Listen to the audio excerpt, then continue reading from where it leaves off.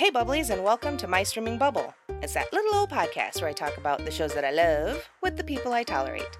I'm your host Jen, and today Jill the Bestie is back in the pod basement, but not to discuss a bestie flick, or not quite the bestie flick, movie Zola, but instead we're headed to Votland. I'm so I can't get through this. That's right, we're talking about the third season of The Boys out there on Amazon Prime. It stars Anthony Starr, Carl Urban, Jack Quaid, Karen Fukuhara, Erin Moriarty, and so many others, including brand new for this season, free from the CW chains, the really, really ridiculously good-looking Jensen Ackles. So, hello, Jill, and welcome to the pod basement. Welcome back. Hello. It's been a while. It has been. Since Zola. Yeah. That really just put like a thing in our friendship because it wasn't quite the best. I'm just kidding. No, we both had good, a little bit different expectations for that movie, I think, and I know after I watched it, I'm like, that's not really a bestie flick. That's a whole nother level of relationship. Yeah. Or non-relationship. I don't know. It's almost like a kidnapping road trip movie.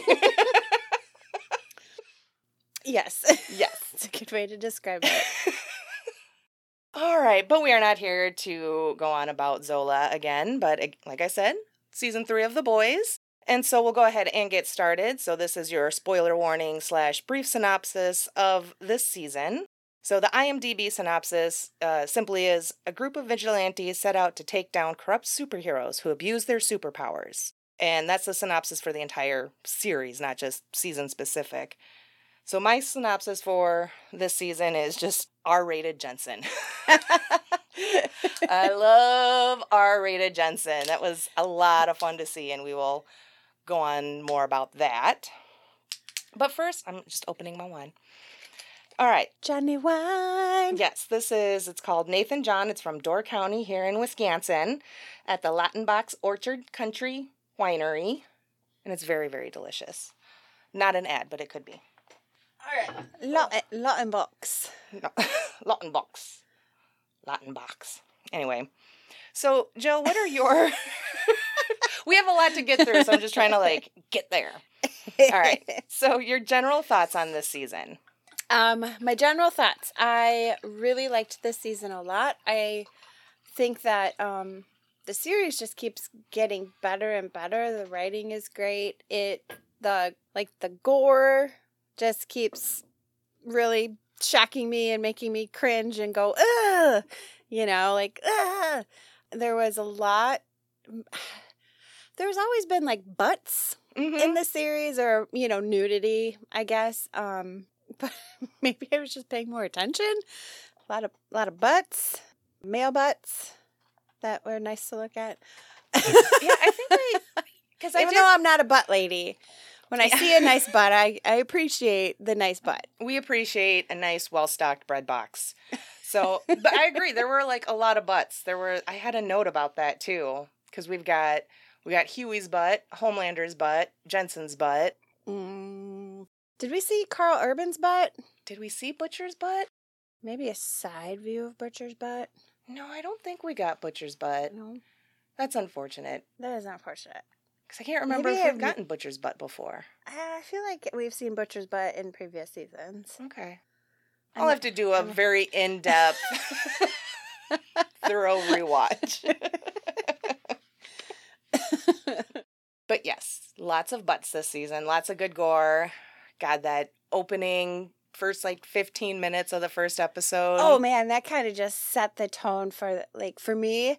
The rest of the season, I'm like, okay, so they're starting with basically a miniature soup running towards a penis into the pee-pee hole. This is how the season's starting. Mm-hmm. Okay.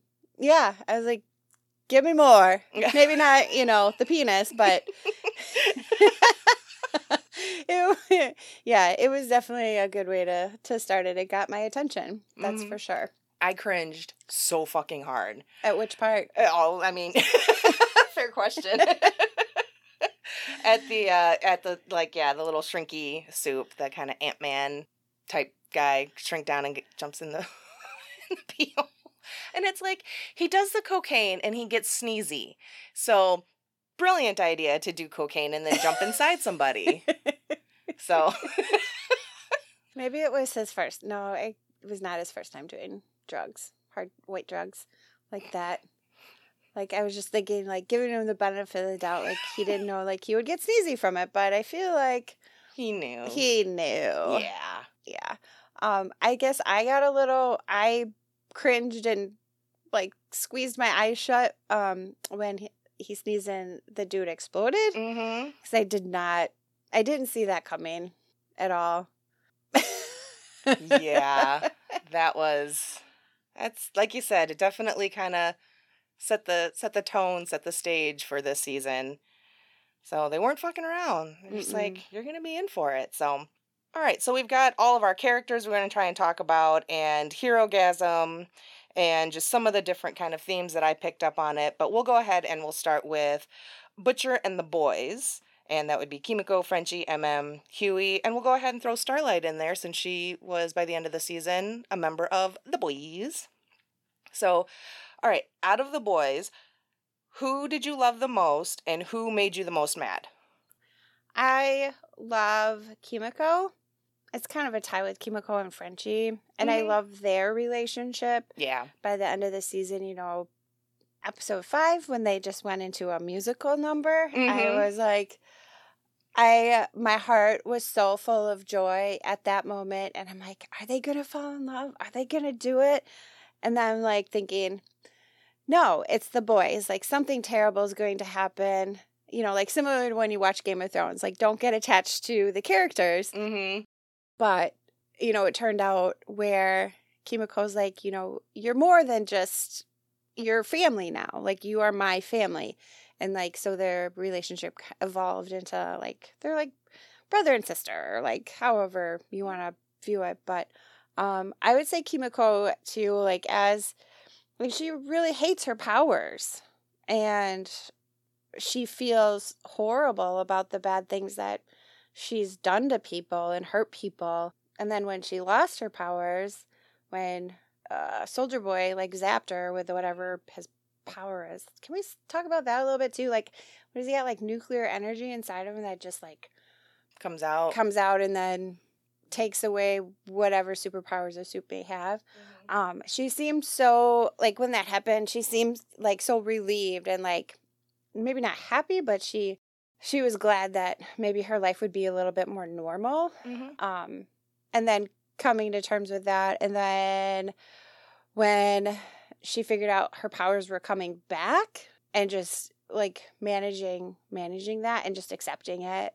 Well, because she chose to have her powers back, because that's when she asked Annie to get more Vought. Yeah. Yep. So get more of the, or not get more Vought, get more V. The V, yeah. The permanent V. That's right. I just like kind of like how she is now accepting it, kind of evolved, but she is, I don't know, she's so badass. And the actor that plays her, oh, I had it in my head earlier. Karen Fukuhara. She's actually a karate master. Like a... Oh, shit. Is it kung fu? She's martial arts. Some martial art. I want to say it was karate. But yeah, she actually knows, like, martial arts and stuff. Nice. Which I thought was pretty cool. I don't know if it's her doing all of the stunts and all of the things. Maybe, if she's got that background, but... And then just her and Frenchie, like, together. Like, they play so well off each other. And Frenchie knows how to deal with her ennui and how to deal with her moods. And not moods, but just, like, her general disposition. I love both of them. And they try to, like, they want to do good. Like, they were even talking about, like, leaving the group and going to France and Marseille. That's, like, doing one more job and then going to Marseille. And, like, they had these plans. And I don't know. I'm rambling, but those are my two favorite. I love, solid. That is the right answer. As far as the one that kind of grated on me the most... Jeez. I don't know. None of them, like, I don't hate any of the boys. Like, I don't dislike them.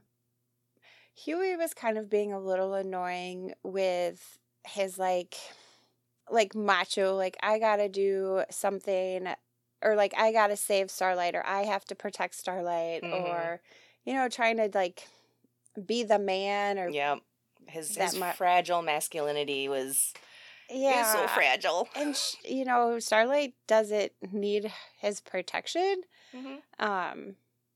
And then he just started doing V because, like, I don't know, he thought that it would help him or help with his protecting of Starlight, or like the rest of the crew.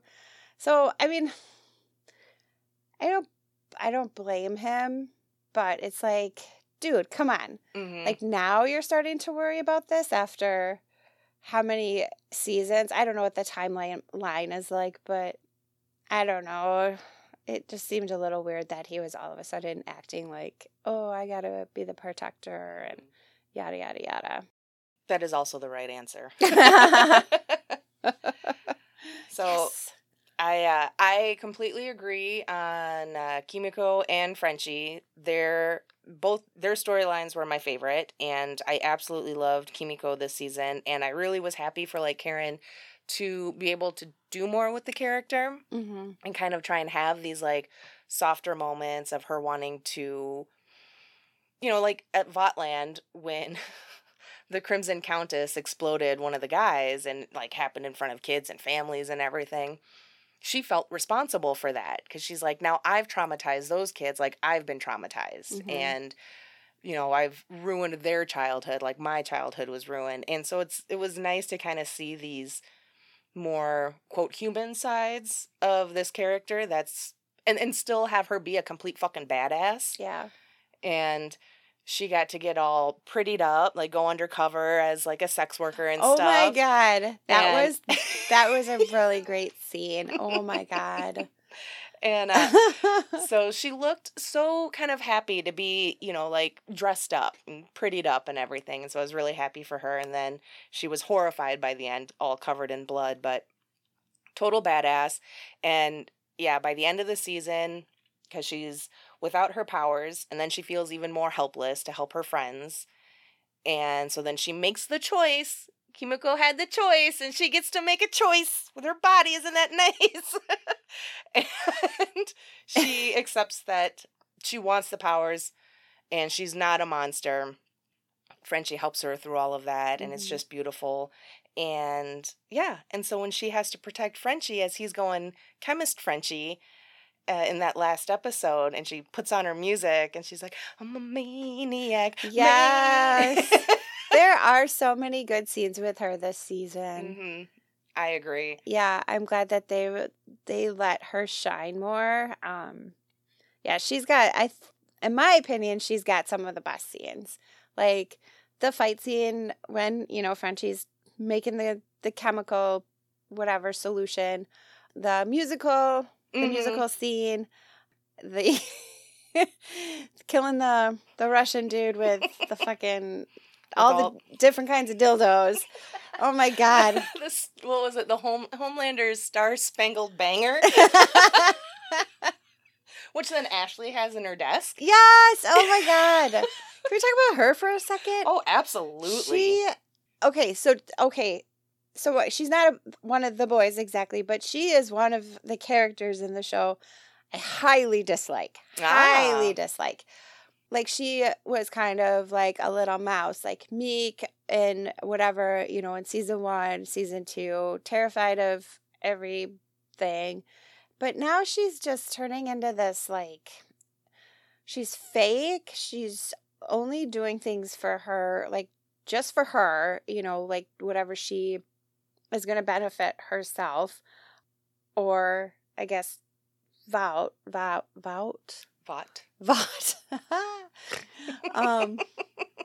I think we've struggled with it like every single, because I remember in the first recording we did, I kept calling it Voight, like John Voight. Oh, and so then when I was doing the editing, doesn't roll off the tongue very easy. I have to think about it. Vought. Caught. Bought. Lot. Teapot. Nope.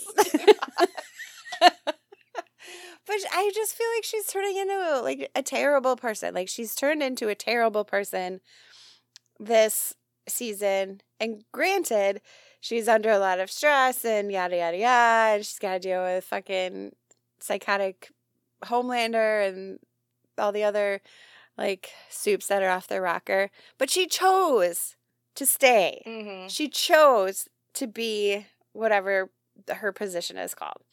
Yeah, 'cause she's the new, what was it, Madeline? Yeah, she's kind of like the new Madeline. Yeah. But I just, like, girl, you got to really examine your life and get your priorities straight, because what you're doing now is not really good for yourself. It's just going to come back to bite you in the end. Yeah. Yeah. So, anyways. Yeah, with the only thing that saved Ashley from me completely hating her this season, because I mean, I understand, you know, where she's at and her position and everything, but like you said, she made the choice to stay and start becoming like the little corporate PR puppet, whatever, person in control for Vought or whatever. Like, yeah, to become the new Madeline, she's got to be tough and shit. And I get that, and that sucks. And she had that moment where she almost broke when she was talking to Starlight. And Starlight's like, you need to tell me where Maeve is.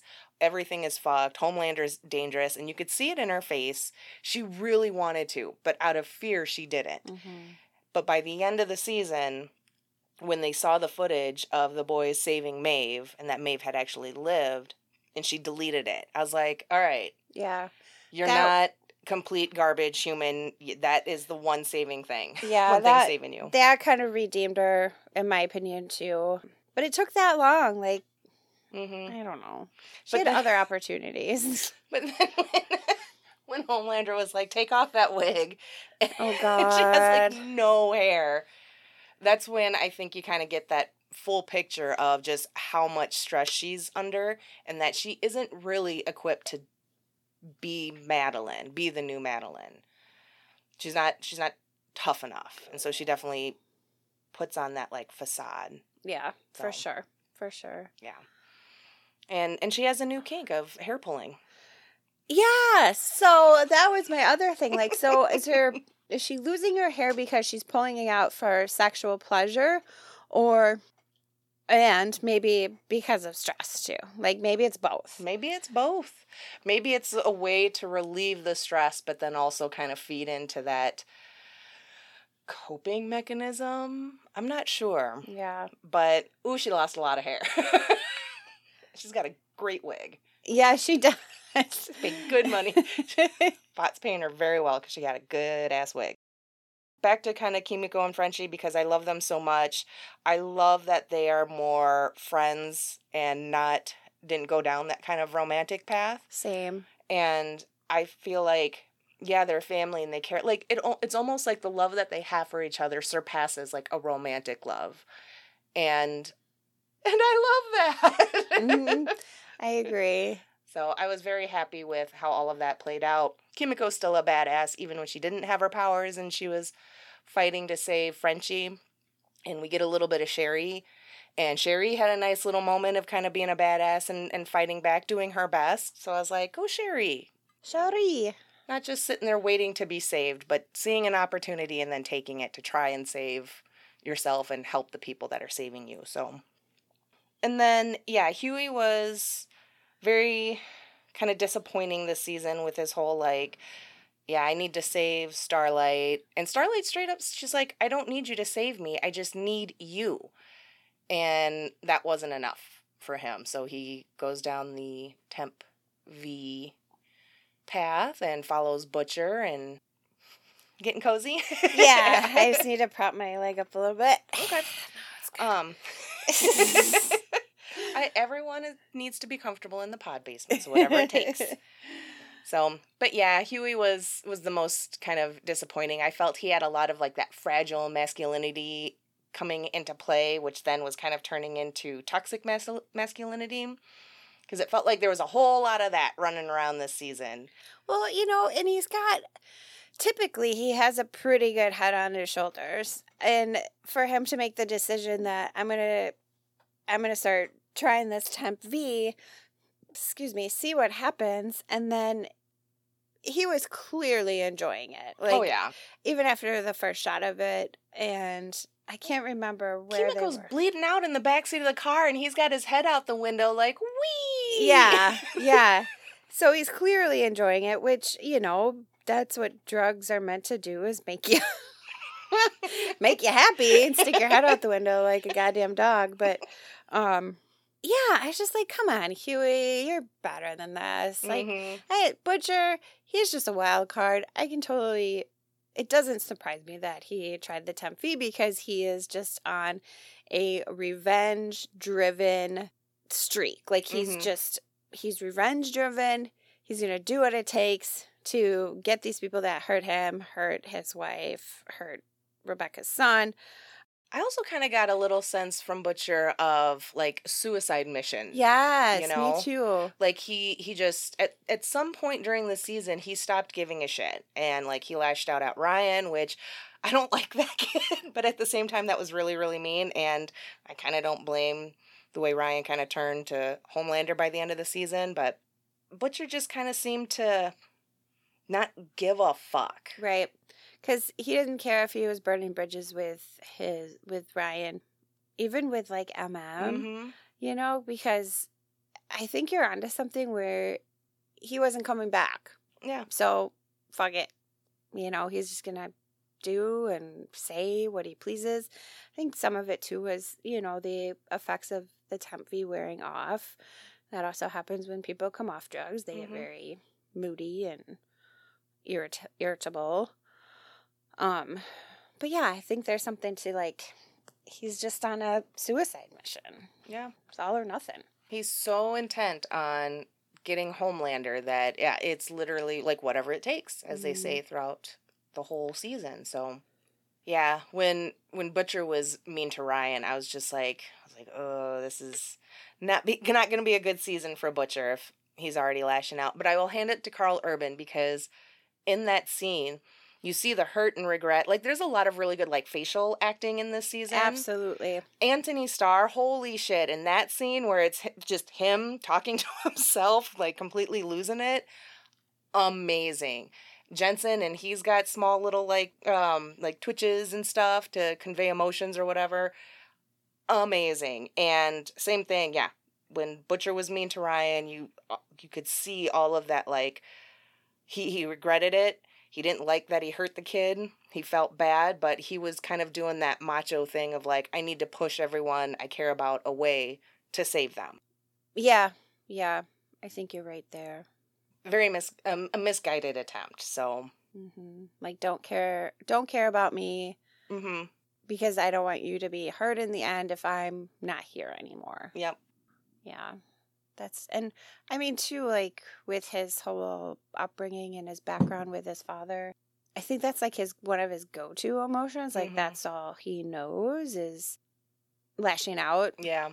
Yeah. Yeah, and there was a lot of what seemed like daddy issues and, like, generational, like, kind of that generational cycle of trauma. And the only one that was, like, trying to break free of that in his own way, still a bit misguided, was MM, because he didn't want Janine to see any of that. He didn't want to swear in front of her, get violent, let her know about the family's past and all of that. But it still wasn't, quote, like, the right way to handle it, because him trying to hide all that shit from Janine just put that much more, I think, stress and pressure on him. Yeah. Especially dealing with the kind of PTSD he had every time he saw Soldier Boy.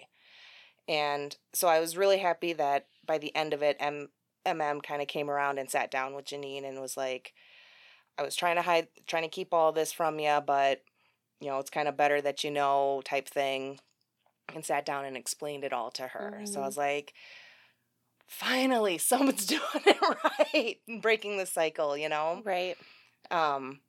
Because, yeah, Butcher, with the flashbacks, when he got stuck in his own head from that one other soup, we see all these, the parallels and everything from the piece of shit that his dad was and all the horrible things his dad said to him, and then as Butcher gets older in these flashbacks and then lashing out at his little brother and saying these same things and cutting it back and forth, which is past scenes from the boys of him beating the shit out of somebody or something. So I was like, oh, very well done. But yeah, he is clearly doing the same exact thing. Yeah, and then similar with like Soldier Boy and his father. Mm-hmm. And do you think that he really is the father of Homelander? I do. I think he is the father. That was such a fun Maury moment when we were watching it. I do. I could see it totally being like, yeah, just like a sperm donor, more or less a sperm donor type thing. But it could be any of the, like, the volunteers that went into that Vought program. Did I say it right? You did. You did so good. That Soldier Boy was talking about. Yeah. Like, you know, he joined the program, whatever, to, like, try to please his father, make his father proud. So it could have been any one of those people that, I mean, I'm sure he wasn't the only person. No.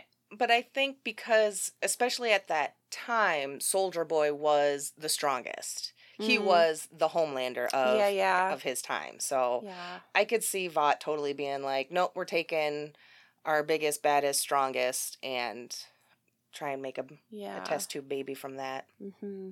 So, oh, and then with the Temp V real quick, because Huey gets teleportation powers. Yeah. And he loses all his clothes, so that's Which how we get... Which is funny to me. Like, you teleport, but yet you have to lose all your clothes. And it's like, and I like that if he teleports anybody else, they lose their clothes too. It's just so funny to me. I think that was the other butt we got, was that Mind Guy's butt. Yeah. So... Mind Flayer? No, not. I'm thinking of Stranger Things. I can't remember. I want to say Mesmer, but that was like season 1 Haley Joel Osment's character. Wasn't it? It was someone else. Either way. But we saw that guy's butt. That's one butt that I was like, meh. Could have done without. More Jensen butt would be great. He's so hot. Oh my god, he's so fucking hot. And just seeing him play, like, being able to be a little bit, like, swearing. Oh, yeah. A little bit more free, you know, out of the confines of, like, PG. Mm-hmm. Television. TV land, like, regular TV land. So before we get on to the soups, because, I definitely want to talk about Soldier Boy, but what about Starlight this season? What about her? No, I'm just kidding. So she... And that's it for Starlight? No. So, Stan Edgar assigned her to be co-captain with Homelander, which I fucking loved. And I feel like she's also a badass. I think she's learning how to be more of a badass. Let's put it that way, because she has to. Mm-hmm. Going up against Homelander and just him being a fucking psychotic. And her decision to leave Vought, I was a little surprised. I didn't see that coming, you know, when she had posted it on her social media that she was leaving, and then doing her updates of all just, like, the shitty stuff that Homelander was doing or is doing, and, like, what's going on with Vought, and then Maeve is missing, and, like, what the fuck, and then, you know, like, she getting that out there, and then, you know, like, the LGBTQ community coming together and putting pressure on Vought to... Sorry, I have to, like, mentally prepare myself to say that word, because I'm struggling with it. Putting pressure on Vought to find Maeve, or do, you know, nobody knows besides Homelander and I think Ashley. Yep. And I think the Deep knew. Ugh, that fucking guy. Ugh, he's just ugh. I just hate him so much. Where was I going with this? Starlight and her, like, save Maeve kind of. But she's definitely being smart about it. You know, using the tools and resources that she has, besides just using her powers to kind of even the playing field against him. Yeah, I like her. Yeah, I like her character, and she wants to just do good. You know, That's why she joined the Seven. She thought she was going to be doing good, Mm-hmm. not joining people that are just in it for themselves and being terrible people. Yep. I was pretty impressed with Starlight this season, and I agree she is just that forever Midwest nice. Yes. She's Midwest nice until Midwest is done being nice, and then we're really not that nice. But yeah, I loved the way she quit in the most epic fucking way, in calling everybody out and on her live Instagram or live social media. And I liked that. So they all want the same thing, everyone in the boys. They want Homelander out, and Vought kind of called out for their bullshit. And, Huey's reached the point where he tried to do it the right way, and now he's back to do it, or quote, the right way, by teaming up with Victoria Newman and starting their little division of government or whatever to monitor all the soups and stuff. So he wasn't covered in so much guts.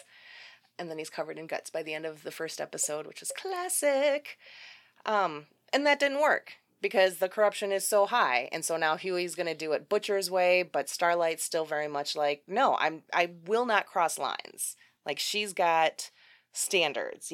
For Butcher, he has no lines. For what he's got to do, he says there can't be any lines because was like, something like, you need to draw lines to kind of know where you stand or something like that. Mm-hmm. And I appreciate that Starlight isn't willing to sacrifice any kind of integrity to get what she wants. And I was like, fuck yeah, go Starlight. It's an interesting conundrum, though. Like, holding to your values and holding to what you think your truth is, or like just drawing a hard line in the sand when you're dealing with people that have no lines, that have no integrity, that have no moral compass. Like, in order to, I don't know, like in this instance or in this show, like in order to like battle them or succeed and like doing good, it's almost like you have to cross those lines. But yeah, give it to Starlight, and she, she has a backbone and she sticks to it. She knows what is true, even though maybe it might take longer or it's harder. Yeah.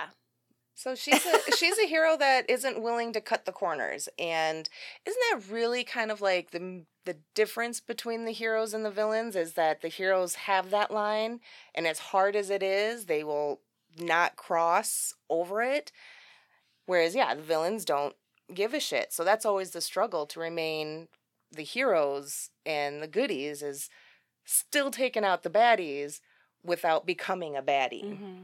Which is interesting that you bring up Butcher, because Butcher has no lines, but in my mind, I think he's one of the good guys. Mm-hmm. But he's necessarily, if we're taking those standards and applying it to the characters, he's not. Right. Because he has no lines. There's nothing holding him back from doing something bad or immoral. So he's almost more along the lines of like your vigilante types, that their main goal is to get the baddies off the streets, but like they have no lines. Like, they're a Dexter. They might follow a similar code, similar path, but they're doing it for the end game or the end result of helping humanity. Mm-hmm. It's interesting. But by the end of it, Huey comes around, and it's, everyone's, not everyone, but Huey, Frenchie, Kimiko, they are Team Starlight, where they don't want to, they're not going to kill Soldier Boy or Homelander, but, they still need to, like, contain Soldier Boy and, like, capture him or whatever and give him that drug to knock him out. Whereas we see Maeve, she escapes, because with the whole Save Maeve movement thing, it gave her the opportunity to break out, and then she meets up with Butcher and everybody, and she's on Butcher's side to go out and be like, whatever it takes. Whatever it takes. I think she was also a little bit on a suicide mission. I think she's got heavy, heavy guilt from the flight incident, and not doing, like, the right thing. And I think she, too, it seemed like, was a little bit, like, just some of the things that she said that I can't think of off the top of my head right now. But she also, I think, was like, you know what? I've done some bad. I feel terrible about it. I kind of don't deserve to live. And then, taking that and just, her mission was to get rid of Homelander and whatever it takes. Yeah. Okay, so her and Butcher hooked up. To the Kinks. The Kinks was playing in the background, or, over that, and I love any show that plays the Kinks. Yes, I know you do. But I was a little disappointed. I'm like, really? Like, come on. Who are you disappointed in, Maeve? Just like that was written into the episode. I'm like, come on. I don't know. Have they hooked up before? Mm-mm. Okay. Well, maybe just, I don't know. Yeah. Maybe it was just more of a release session for them. Yeah. Instead of doing yoga or something or meditating. Doing yoga. They're going to bang. Yeah, that was kind of a surprise. I was like, oh, okay. Yeah, I could have definitely used more Maeve this season. Yeah. And I liked that, she gave Homelander an ass whooping. Oh, that was good to see. She made him bleed, and she called him out on being afraid and everything, so I loved that she was ready to stand up to him and be like, I'm not afraid of you anymore, and maybe a little bit like, fuck it, who cares at this point? Like, I just want to take you out. Yeah. And then... I love the part when Homelander went to visit her in that cell that she was in, and she's, like, looking at him. She's like, wait a minute. Is that, like, cover up on your face? I was like, yes.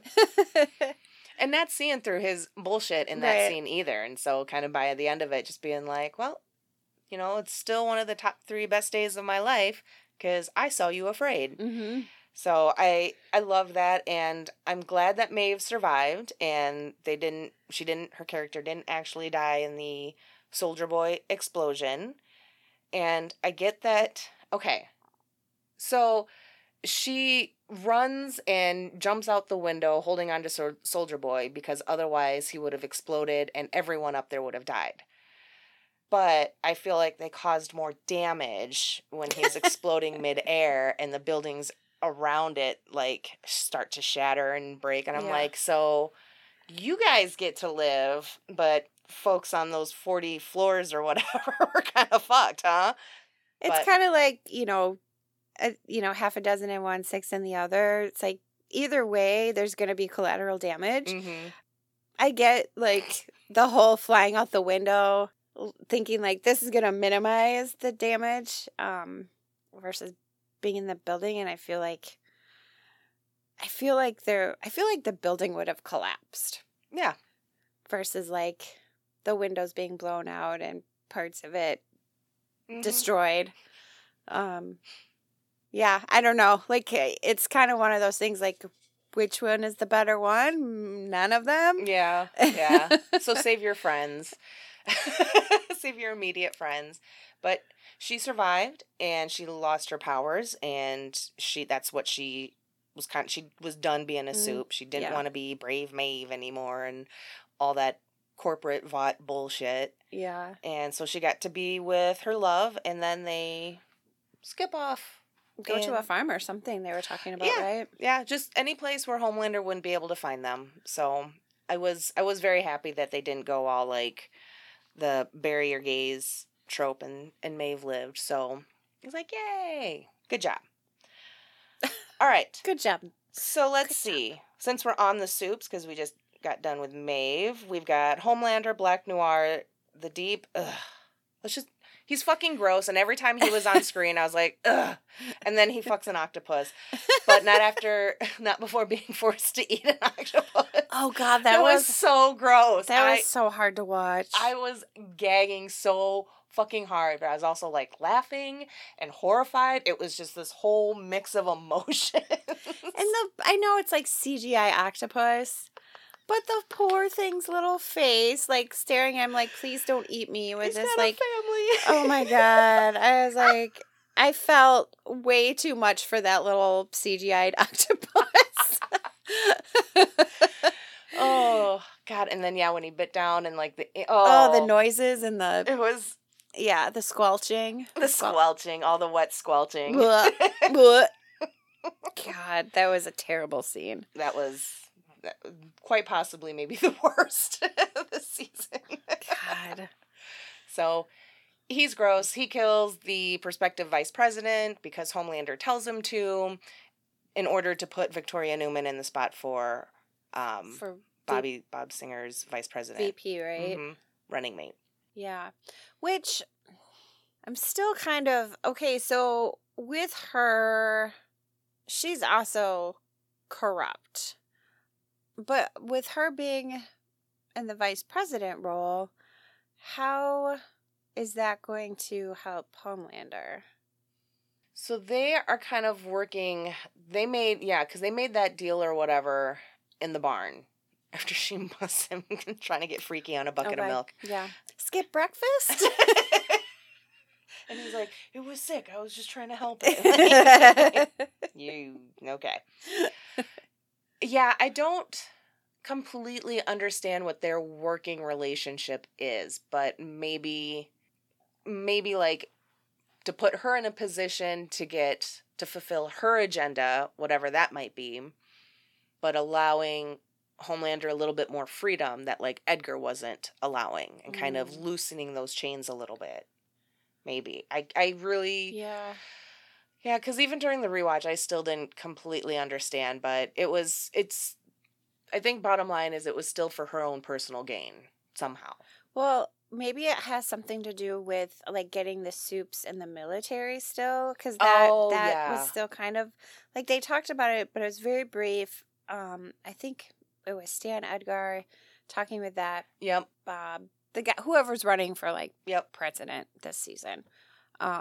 So maybe it had something to do with that, and, like, she would have, she would be in Bob's ear about it.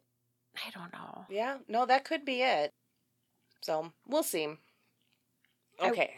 Were you surprised that Victoria Newman, Stan Edgar, is her father or father figure?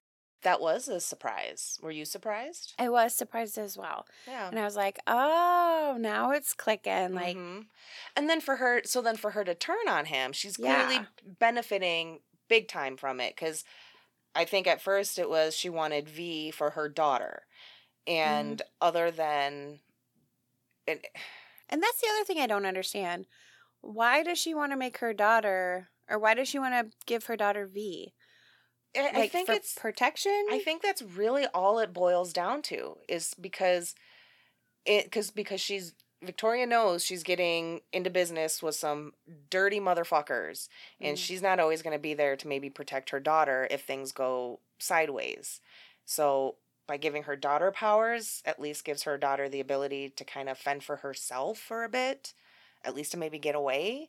That was the only thing, because I don't think like her daughter was sick. Yeah. Where the Vought would have helped with healing, rapid healing or anything like that. And it didn't seem like the daughter had superpowers. Like, I didn't get that gist from it either. And maybe Victoria's just like you said, I'm going down this path where I'm dealing with really dirty, corrupt people. Who knows what's going to happen to me? Yeah. Let's try to give you some protection. I don't know. But I guess we should have really seen, like, Victoria wasn't just wholly good ever, she kind of dances that line. So in that first episode, when someone politician. Yep. So when that person from her past comes back in the first episode and kind of confronts her, and then she blows him to bits. And it kind of was like, she didn't want to do it, and she did it because he came looking for her, and that put everything that she was doing at risk. Well, he knew that she had soup powers.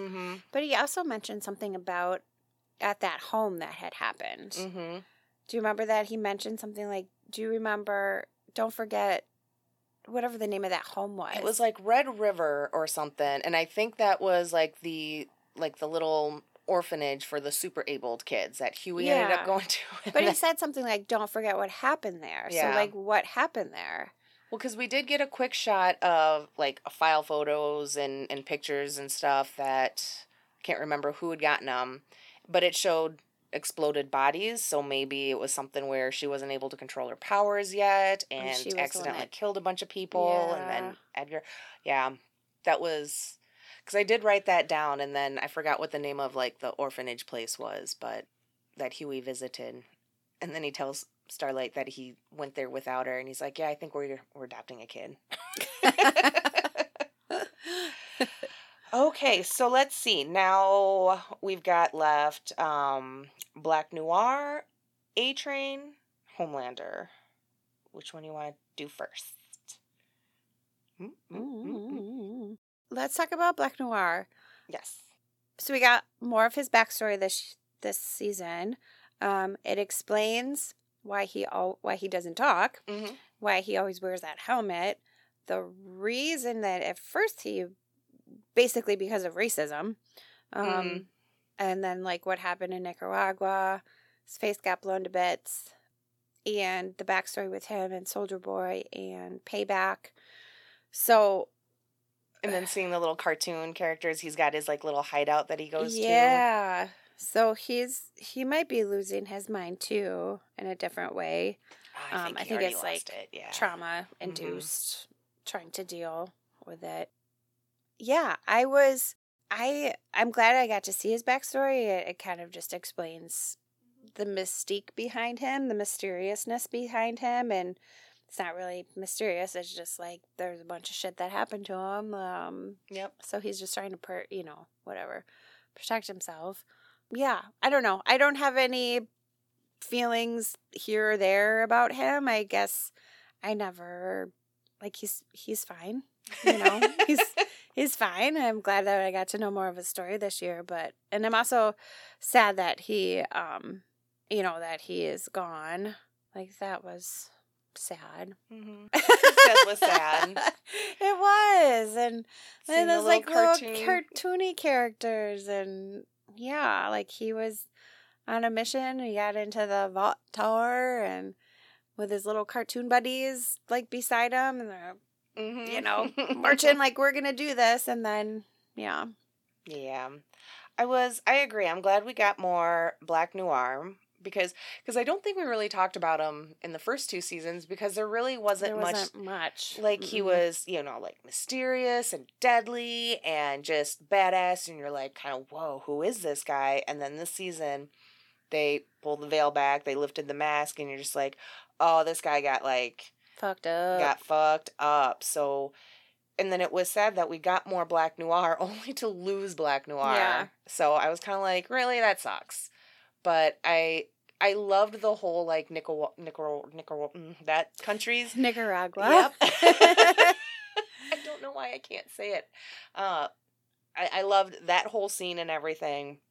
And then we see a little bit more of, more of, like, the Payback, the soup group at the time, through Noir's cartoon hallucinations, and that how it was all set up by Black Noir and Edgar to take out Soldier Boy, and how that didn't really go according to plan, and Black Noir got Soldier Boy super fucked him up, like bashed his shield in his head and gave him that big gash, like ran his face against some burning stuff.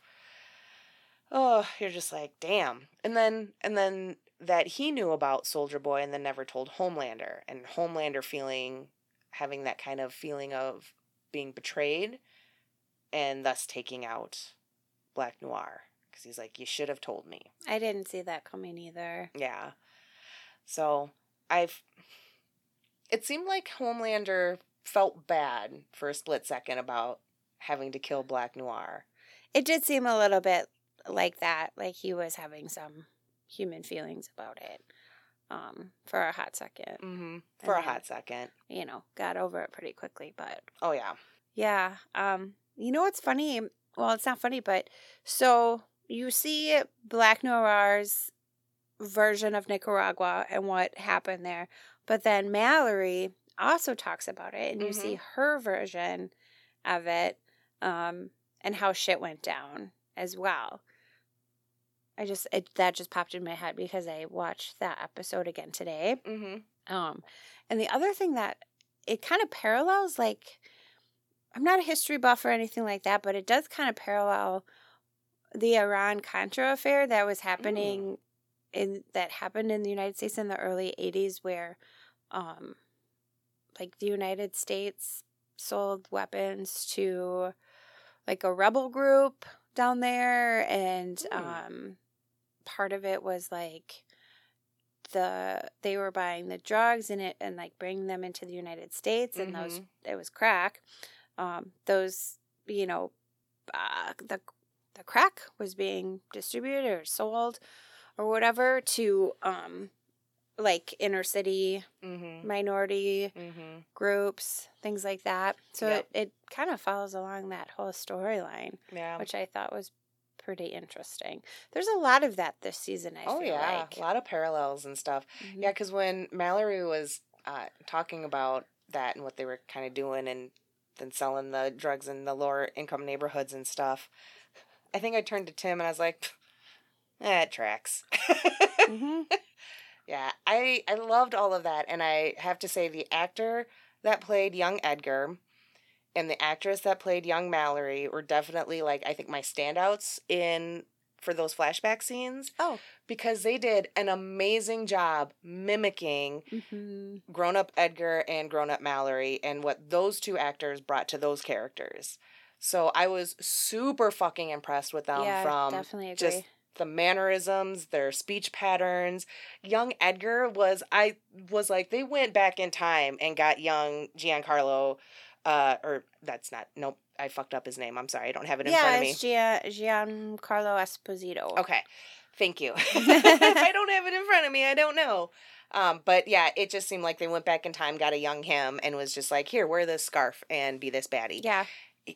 The mannerisms were blown away. On par. So, and then we see the young Payback group with the Crimson Countess, the Dynamite twins, Gunpowder, some fly guy. Swatto. What a dumb name. I know.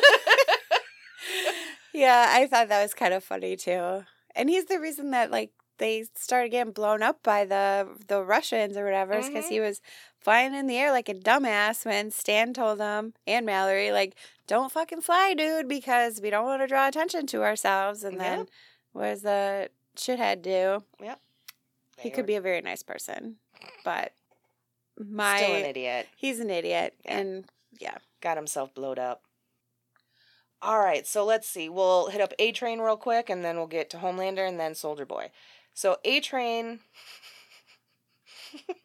I did not see A-Train being a little snitchy bitch this season. Oh, right. So I kind of felt, and I am happy to see that he did take responsibility and actually did apologize to Huey when Huey demanded an apology. But it's just like Ashley said to A-Train, is like, after you did all these shitty things and killed all these people, now you give a shit because it's happened to you, and kind of like, that's fucked up. And I think that really sunk in with A-Train, and then especially after his brother gets hurt, his perspective on things is completely shifted. And he couldn't really do his speed running anymore. So I kind of feel bad for I kind of get that, and I'm glad to see that at least one of these other soups is showing some growth. Evolving in a more positive way. Yeah. Yeah. That's a really good call out. But everything up until that point, it was just kind of like, dude, what the fuck? Yeah. Your rebranding is cringy as hell. Yeah. His idea for the video game, and actually being like, is that a game about the slave trade? And he's like, yeah. It's like, dude. Dude, come on. Like, do you have blinders on? Like, do you not see what's happening? And just endorsing anything and everything, like the menthol cigarettes, the commercial. Oh, yes. The commercial where he's like, what's going on? Oh, they're perfectly skewed. They're marching for the Pepsi commercial with the one Kardashian. I watched like a side-by-side video of like the actual commercial they were making fun of, and then the boys version. Perfect. It's like a ballet. I'll have to watch it so you can bring it up. I'm curious to see. Oh yeah, they did a really good job. This whole season they do a really good job at kind of poking at all these social issues, the good, the bad, and the people that have come up from all of that and everything. So I really appreciated that about this season. Yeah, me too. It's fun to watch, and then it's also like they get it, like, you know. Mm-hmm. And it's like you said, with the writing, it's done so fucking well that it's perfect for what they're all like kind of poking fun at. But yeah, so that's basically A-Train. That's kind of all I really have to say about him, but figure we should probably include him. I mean, everything that you said, I agree with. There's nothing that really stood out to me this season about him besides just like the blatant whoring himself for any sort of merchandise. Mm-hmm. What, just, I don't know, not really having like any scruples as far as dignity, decency. Yeah, just, what am I trying to say? I don't know. But But maybe we'll see a shift. We'll continue to see a shift in his character next season because his brother hates him. His brother survived. But right now his brother wants nothing to do with him. Mm-hmm. And he almost looked annoyed when he woke up and Ashley was like, oh yeah, you get to run again and we're going to do all these things and you're going to, do these movies and we're going to do this documentary and yada yada. And it's like, I get that he's mad that he now has Blue Hawk's heart because that dude was a piece of shit and for them to just go up and do that. So I think maybe that might play a big part into a shift of his character for next season. Can we back up for a second on Sure. that? So A-Train killed... Beep, beep. Yes. A-Train killed Blue Hawk. Yes. But when Ashley came in to the hospital room, she spun the story where A-Train was trying to save him. Mm-hmm. So do you think he doesn't have any memory of him killing Blue Hawk? No, it's just how Vought is going to spin it. How they're going to spin it. Yep. But he knows Yeah. in his heart that yeah, okay. It's like I just wasn't sure. Yeah, it's almost like she's been kind of waiting for him to wake up so she could tell him right away before he gets a chance to say anything else that this is how we're spinning it. Yeah. And that makes sense. Because then it's like, yeah, now it's like, oh, now you saved this guy who you were called out as a racist and, murdering black folks and stuff. So I could see that also not sitting well with him with some of these small changes that we've seen in his character in the last half of the season. So we'll see. I don't know. I think there's promise. Like there's little glimpses of promise with A-Train. I think maybe he's starting to realize the things outside of himself. But he's also a soup. And I'm more willing to forgive A-Train than the Deep. Because at least, like I said, A-Train is showing that at least there's signs of wanting to change and do better and not be that same kind of piece of shit as before. And I think when Ashley had that, come to truth talk with him, oh, you care now because it's affecting you. Again, he's also a very good, facial showing the emotion on the face. Yeah. You could see that light bulbs were going off and what she was saying was sinking in and making sense. And taking that to heart and not just being dismissive of what she's saying. Yep. So there's potential there. All right. Would you like to take a little break before we do the Homelanders? Okay. Are we not talking about the Deep? We kind of talked about I don't want to talk about the Deep. We just said that he fucked an octopus. He ate an octopus. He's fake. He is gross. Ugh. He's a frat boy. And his marriage, oh my God, Cassandra was spooky as fuck. I did not like her at all. She seemed a little off her rocker. Maybe she, the cult personality, a little. Yeah. But yeah, I, no, not a fan. That's all the time we need to spend on the team. It was kind of satisfying to watch her, though, leave him. Where she's like, I spent the last year of my life working on you, helping you. You think you did this on your own? She really Yeah, it was very highly enjoyable to watch her put him down a peg. Yeah. Yeah, that was fun to watch. And it's like, oh God, after he's like, oh, I need to talk to you about something and trying something new. I was like, oh, I guess, Cassandra, you slightly better than I am in the sense that at least you tried, because I would have been out that fucking door so fast. Oh, that was also a really cringy, hard scene to watch. Ryan and I were watching that together, and he's like, wait, he's bringing the... Wait, what? Like, we were both like, I'm like, I don't know if I can watch this. It was bad. It was bad. That's good Johnny wine. Love that Johnny wine. All right. Okay, so the best of the baddies, Homelander. And he went and lost his goddamn mind this season. He is like off the rails, megalomaniac, and making it very public. Yeah. Like at his birthday, the speech that he gave. Oh, man. Oh, my God. When he goes to try, it was like his birthday save or whatever, the young girl that was like going to jump off the building. Oh, yeah. And that's when he first was like, you know what? Fuck it. And then, yeah, at the whole like celebration thing on TV, and then he loses it and does his little poor me or no, not a poor me, but like, fuck you, I'm better than you speech kind of thing. Yeah, that, I mean, it doesn't surprise me. I didn't see it coming, but it doesn't surprise me that it went in that direction. Yeah, he's very... He also does not give a shit anymore. Mm-mm. He's definitely got the power mentality. Doesn't care who gets in his way or tries to get in his way. I don't even think that with Starlight being a co-captain, like, I don't think that even phases him. He doesn't care. He's going to do what he wants.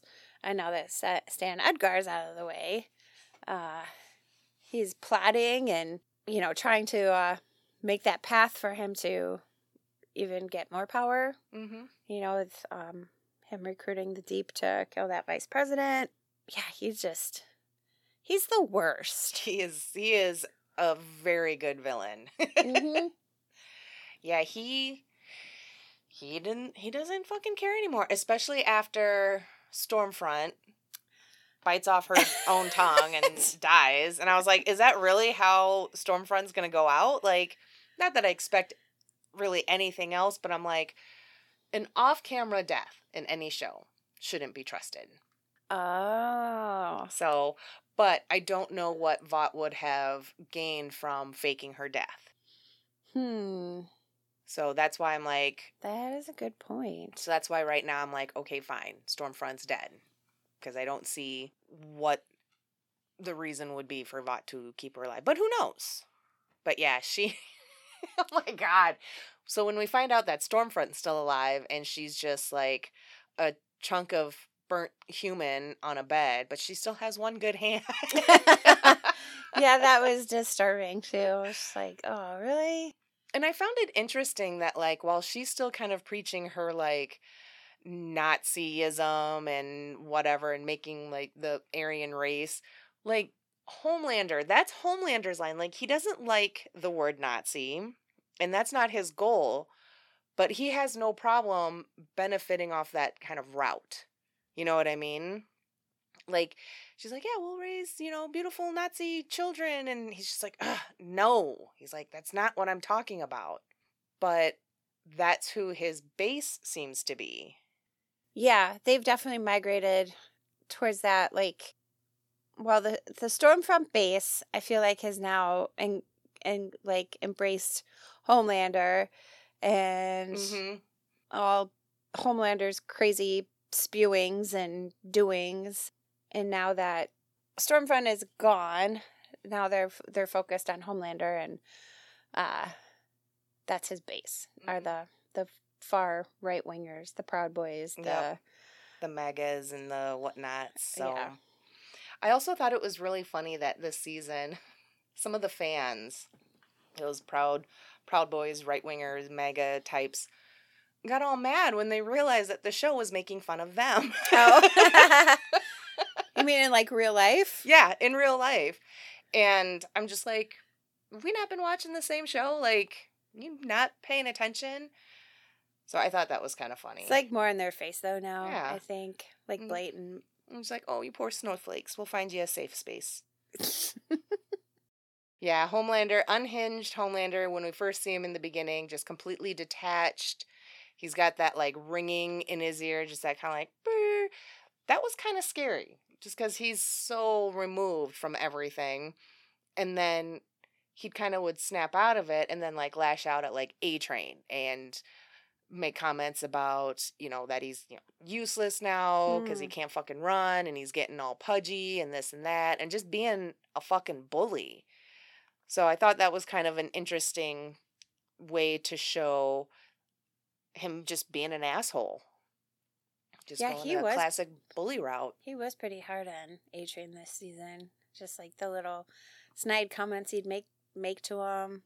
He kind of seemed to, like, focus on certain people, A-Train being one of them. Of course, Starlight. I'm trying to think who else. I mean, he did terrorize the Deep by making him eat Yeah. Timothy and everything. Ashley, he humiliated her. Yeah, yep. Yeah, he just doesn't give any fucks anymore. And I thought it was interesting when Starlight goes to call him out and she's like, well, we'll just release the video of the flight. And he's like, do it, because at that point I will have nothing left to lose. And calls her out on her bluff and she can't fucking do it. And it's now even more terrifying because he really does not give a shit. Do whatever you want. He's kind of slowly starting to prove that he'll have followers no matter what. Yeah. And we definitely see that by the end when he straight up, like, murders a guy in front of, like, his followers at, like, whatever rally or protest or whatever the fuck was going on. And then they cheered. Yeah, and that was really unsettling. Mm-hmm. And then little Ryan smiles because he's just like, oh, this is cool. Like, ugh. Yeah, that was also really unsettling. Like, oh, God. He's like a Homelander in the making. Mm-hmm. Yeah, Homelander. And then I thought it was kind of interesting, too, when I was doing my rewatch. After Edgar's been kind of, quote, called out and removed from Vought, him and Homelander have that kind of moment. Homelander's a little gloaty and everything, but I love that Edgar is still, like, unfazed and still kind of, like, in his own way quits in an epic fashion by calling out Homelander. Like, you're going to need, he's like, you're going to be free to do whatever you want and you're going to miss that. And no one's going to be able to save you from yourself. And then he straight up says something about, like, and then the world will see what a disappointment you are. So I thought that was interesting that they dropped it kind of earlier in the season and then kind of brings it back around with Soldier Boy calling Homelander a fucking disappointment. Yeah, that is all full circle. That's a good call out. So, all right, well, let's talk about Soldier Boy, our R-rated Jensen. And I just have to say, upon the second rewatch, I'm like, were we meant to hate Soldier Boy? Because if so, they should not have cast Jensen. Oh. Because I know that he's saying terrible, horrible things, but at the same time, it's coming from such a pretty mouth. I'm like, oh, okay. Like, it just makes it that much easier to watch him be a terrible person. Yeah. And, like, he says terrible things to Huey. I mean, those are just kind of funny. But the misogyny, the racism, and I'm like, especially on the second rewatch, I'm like, I'm finding it harder and harder to hate Soldier Boy because he stuck to the deal. He was all about making that deal with Butcher to get Homelander, but first he had to get his former teammates. And when it came right down to it, he was primed and ready to take out Homelander in that last episode. That is true. And then he stopped. Well, Ryan laser eyes him, but then, they're just like, no, you can't kill the kid or whatever. So, Butcher goes back on his word, but Soldier Boy was going to stick to the deal. And I mean, in a way, you got to kind of respect him for that. Even though, I guess Homelander is his kid. Yeah, I mean, in that way, he does have some scruples. It was kind of funny just to watch, like, when he starts helping the crew, like helping Butcher and Huey, and he had this order that he needed. Barbiturates, whiskey, like some sort of burger, but they had like a sauce that they called, it was like a like kind of not racist, but like choppy sauce or something like that. Yeah. You know, something that was like that's like unacceptable these days. Just, you know, what's the word I'm looking for? Oh God.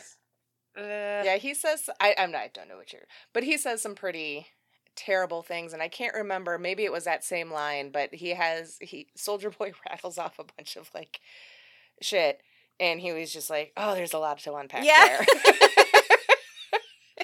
But it's like he's also funny. It's funny, and I don't want to say I give him a pass, but in a way, it's a pass because he's a product of his generation, and he's been, for lack of a better term, he's been like frozen in time. Mm-hmm. So he comes back to this world where people are trying more to not be, you know, racist and saying things that might be, what's the word I'm looking for? Oh God, I can't brain today.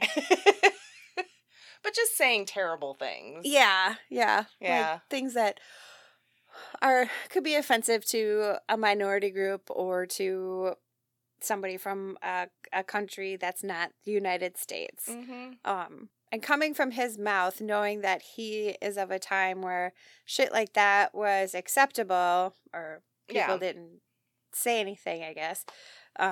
It's kind of funny in a way. It is. And it's like, you know, so, you know, Homelander can say terrible things, and it's like, oh, you are by choice being a terrible person. Yeah. But it's like, you're right. Soldier Boy's been frozen for however many fucking years, since like the 80s or something like that, or 70s. Early 80s is when that the stuff in the country happened. Nicaragua. Yep. The whole incident where he got taken away by the Russians. So it's kind of like if you froze Archie Bunker and then de-thawed him. You know what I mean? It would be, yeah. There'd be a lot of like little bit of a parallel deep there. breaths and like, okay, like we don't say that anymore. Yeah, like you haven't been around to witness these changes and why we've made these changes and this and that. So there is a little bit of like a small pass, not a full all access pass, but just like, all right, it's like that basic level of admission. And I think maybe I'm just saying this too because it is Jensen Ackles. Mm-hmm. Because I love him. And he plays Soldier Boy so well and encapsulates like you said, like the little facial movements, just like how maybe his insults come out. It's funny. It's just funny. It is. And I think maybe a little bit of that is now we are seeing an R-rated Jensen, you know, and not a CW Jensen. So it's like, he said fuck. Yeah. He called Huey a cum guzzler. Oh my God.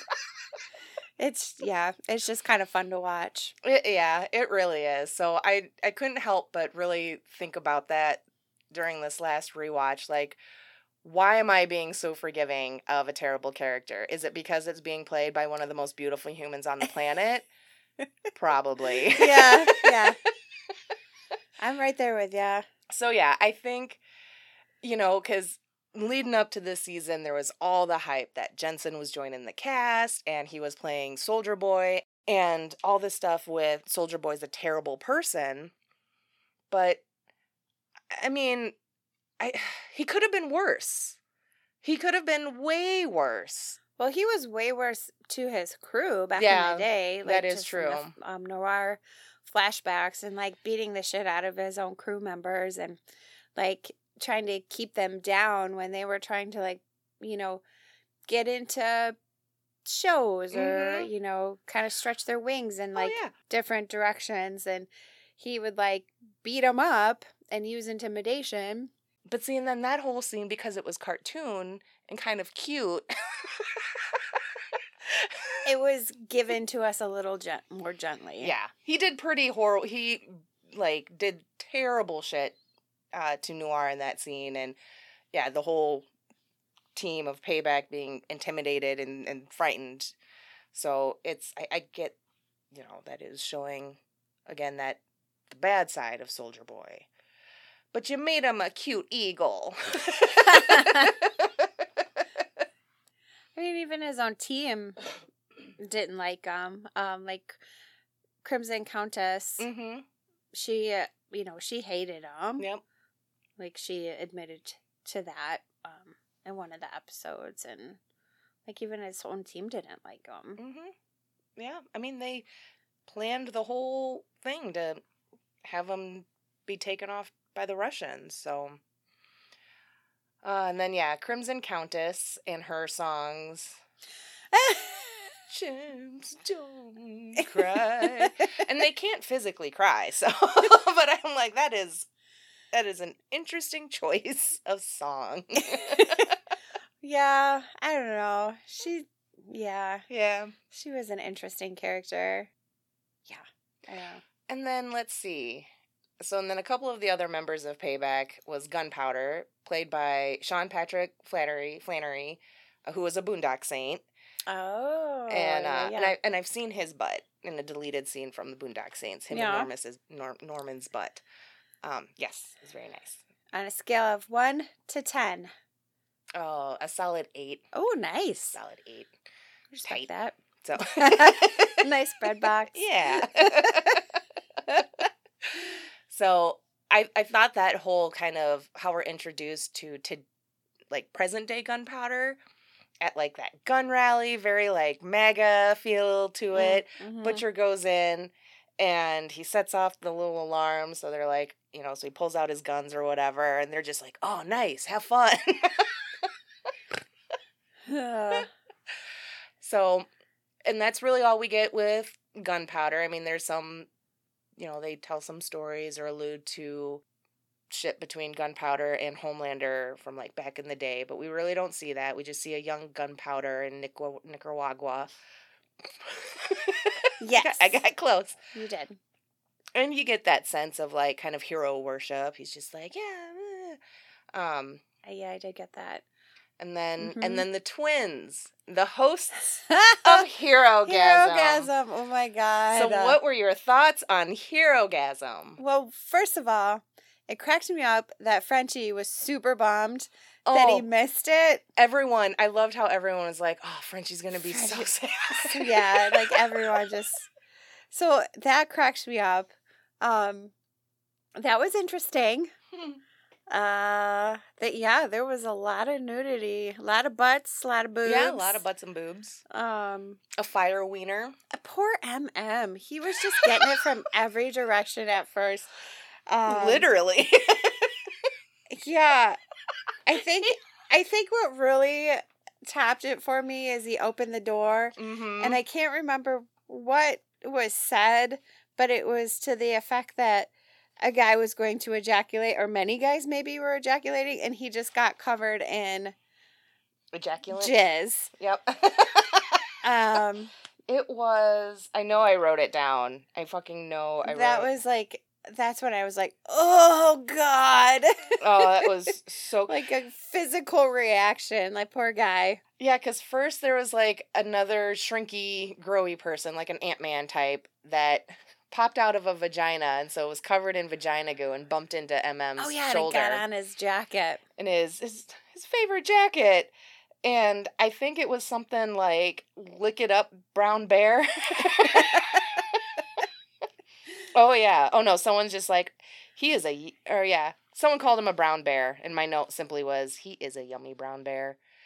But I noticed, too, that MM used the phrase sex workers when him and Starlight are walking through Herogasm earlier in the season when Stan Edgar was talking to Bob Singer about wanting to get out of the soup business. Mm-hmm. and, dealing with, basically brats and dead prostitutes. So I'm like, okay, so they got using it, but they still had, so I'm like, that was clearly like a choice of the writers to have these characters use these two different terms. So I just thought that was it just kind of shows that. I think is a little bit more enlightened. Yeah. Like, he tries. Yes. He definitely tries. Like, he's just trying to be a good person, for his daughter and avenge his family. And, yeah. So Herogasm was pretty hyped up, and some folks felt that it was overhyped with what we were actually given. And I can agree to that, because there was just a lot of hype around it. In rewatching it, I'm wondering if it wasn't just the fact that they were like attempting to they were just gonna, here's Herogasm, so the comic book fans know it's coming. Gross. Really, Jen? And then, yeah, I'm not above that at all. And then, but also in that same episode, we get kind of the first showdown with Soldier Boy and Homelander and Butcher and eventually Huey. Oh, yeah. So I was like, oh, could this also be part of Herogasm? Not in the sense of what Herogasm is in the show and in the comic books, but like more for the fans. Like, oh my God, big battle. And then also ends unsatisfyingly. That is a really good call out. So it just kind of, like I said, came to mind when I was watching it, but. Love sausage. Love sausage. love sausage. And he was like, you seem familiar. And it's like, because he was in last season. And but I loved Starlight and trying to get into Herogasm, because, love sausage to MM's like, you're not a soup. You don't have powers. And Starlight's like, oh, he's really good at cunnilingus. Yeah. I mean, he just mouths that. Nom, nom, nom, nom, nom, nom, nom, nom. I'm glad you brought that up, because I started laughing so hard, like, just coming from Starlight, like, yum yum yum yum yum yum yum, just going at the vagina, yum yum yum yum yum yum. Oh, it was hilarious. And then his, like, the appendage. Get that thing out of my face right now. Says. Oh my God. I'm glad to see that Love Sausage survived the explosion at Herogasm. Sorry. And his appendage. Yeah. That was a highlight for me. It was. So that leaves room for Love Sausage to return next season. Yeah, Herogasm was a fun and interesting episode. And then we see like the Dynamite twins that are just useless now. They don't have any powers, and they're like squabbling between themselves. Like, I mean, I get it, like siblings, but because like the sister busted the brother for putting a mini camera in the toilet. Which, how more gross can you be? Exactly. But I love that like it was without everyone's consent. And that's why she was going to call it out. Because it's like, they clearly are going to do whatever kinky, sex, horny, turn-on thing they're going to do at Herogasm. But it has to be with consent. Exactly. So that is... I thought that was very, very interesting. Good call out. Yeah. All right. Well, I think we've touched on everything that's on the outline here. So we'll go ahead and start with the wrapping it up portion. So for this one, so season 4 has started production. Is there anything...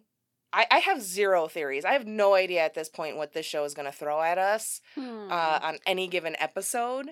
But I am, because I think, Jeffrey Dean Morgan has been cast. What? So that's interesting. Is Jensen Ackles? I think he is. I think he is going to, because he doesn't die. They freeze him again. And I feel like for them to have just brought him in for this one season would be a total waste.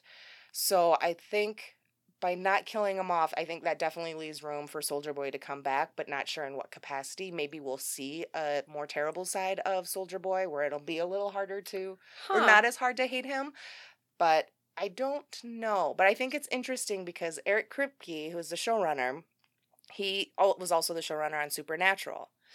The actor that plays Bob Singer that's running for president, played by Jim Beaver, his character in Supernatural was Bobby Singer, and he was kind of like the father figure to the Winchester boys for a while, kind of with the hunting and whatnots. And Jeffrey Dean Morgan played Big Daddy Winchester. Yeah. So. That's interesting. I kind of think it would be really funny if they cast Jeffrey Dean Morgan as just like a one-off kind of character. He appears in an episode and then dies. I think that would be hilarious.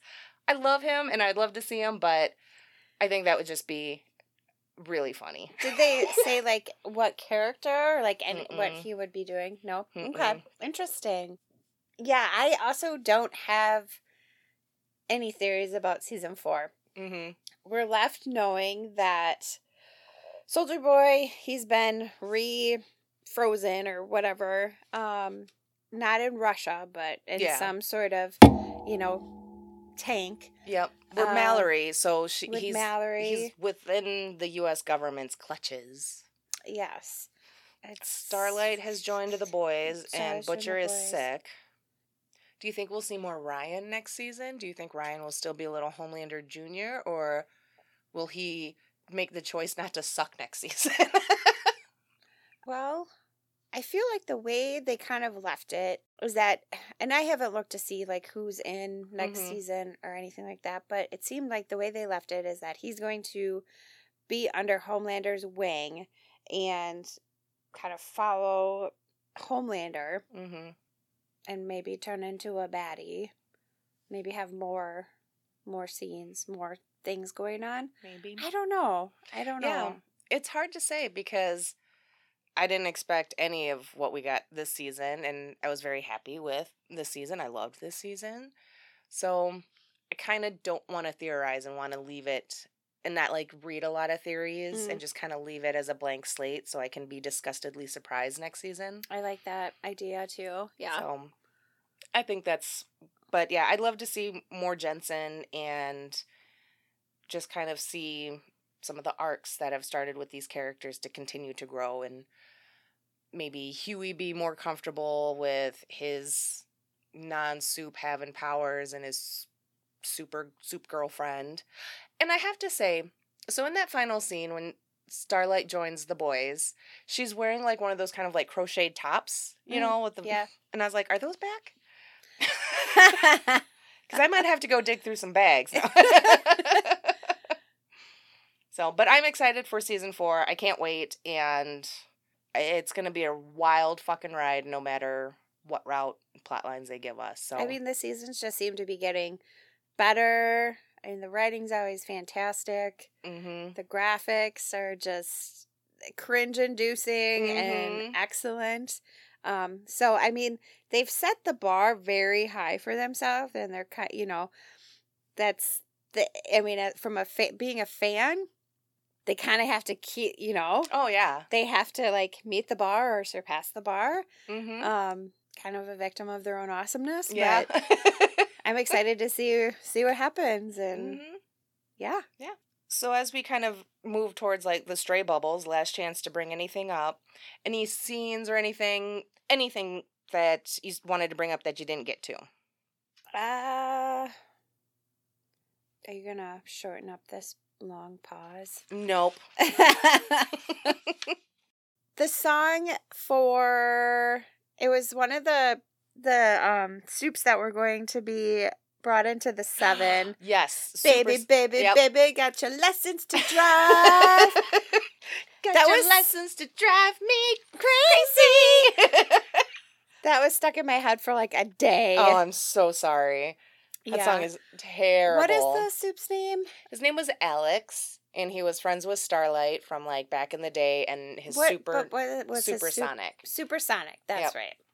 Yeah. So, that was unfortunate what happened to Supersonic. Yeah, I also did not see that coming, and I feel like there wasn't really a need for him to die. Like, it didn't further the storyline. It just kind of more cemented the fact that Homelander is a psychotic murderer. Yep.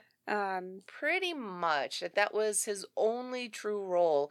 That, and then, because Alex died because Alex tried to recruit A-Train to Team Starlight. Yeah, and A-Train snitched. That's when he, snitched, so. Yeah, that was kind of, like, you knew Alex wasn't going to see the end of the season, but I wasn't expecting it right then with his, like, blown up face or whatever. Yeah. So that sucked for Starlight. I felt bad for her. But, bless her Midwest heart for wanting to stay good and hopeful and everything. So, love her. So, a few things that I've got. I'm going to be flipping through my notes here. So, the season opens, first episode opens with like a preview or a clip from Vought's movie, The Dawn of the Seven, where they rework the edit in where Homelander stands up to Stormfront, and movie Stormfront is played by Charlize Theron, which I was like, what are you doing here? Yeah, that was a little bit of a shocker. Yeah. Let's see. I could go on about all the different, like, funny lines and everything that I wrote down. Do you have a favorite? Oh, God, there were so many. I mean, Metric Belushi of Coke, when they referred to how much cocaine the little tiny guy. Yeah. And I was like, that, and they're like, respectfully speaking. And then when Maeve says to Huey that he should just wear a shirt that says raw dog me. I'm a bottom. Like, Jesus, Maeve. She was having a bad day anyways. She was having a very bad day. Soldier Boy's Solid Gold number, singing Rapture, which did get some love from Blondie and Debbie Harry in real life. Oh, I loved when rejoins the boys and him and Frenchie actually have a nice reunion. They talk a little shit and then they hug, versus when they were first reunited in season 1 and they just were so ready to fucking kill each other. Yeah. I love how like, he's a little bit anal about cleaning. Yes. And Frenchie's like eating like a baguette or like a donut or something, and MM's like, geez, you haven't even been here like 3 minutes, and it's like, use a plate, and Frenchie's like, I didn't use a plate with your mom when I was eating her sweet and savory vagine. And then they both just crack up laughing. Yep. Oh, yeah. I love them. So I loved seeing that. And then I have to say, so we're introduced to Little Nina. And so she is a character from the comic books. And she gets away scot-free. But I was a little disappointed in Little Nina this season. So maybe they'll bring her back and she'll be scarier. But that she got away? Well, just kind of her part in this season. Like, I get that we had to get to Russia so that they get to Soldier Boy and everything, and then she comes back and, like, does the whole, like, kidnap Frenchie and is trying to get Frenchie to all that stuff. So, I don't know. We'll see. But, because, like, in the comics, Little Nina is short, so I was kind of hoping for, like, a more petite woman or something, and still very scary and intimidating. Yeah. She was still very scary and intimidating. And then when they're breaking into the Russian warehouse or factory or laboratory to get to Soldier Boy, and MM's going around knocking out the guards, and he's yelling out, like, 80s Russian movies, or movies where we're going against the Russians. So he's like, Red Dawn, motherfucker. Rocky IV, motherfucker. I didn't even pick up on that. That's great. Another cute little thing with Kimiko is after Huey first teleports and is naked because because it happens in that same scene, she covers her eyes. Yes! It was so fucking cute. And, okay, so Huey teleports and Butcher gets laser eyes.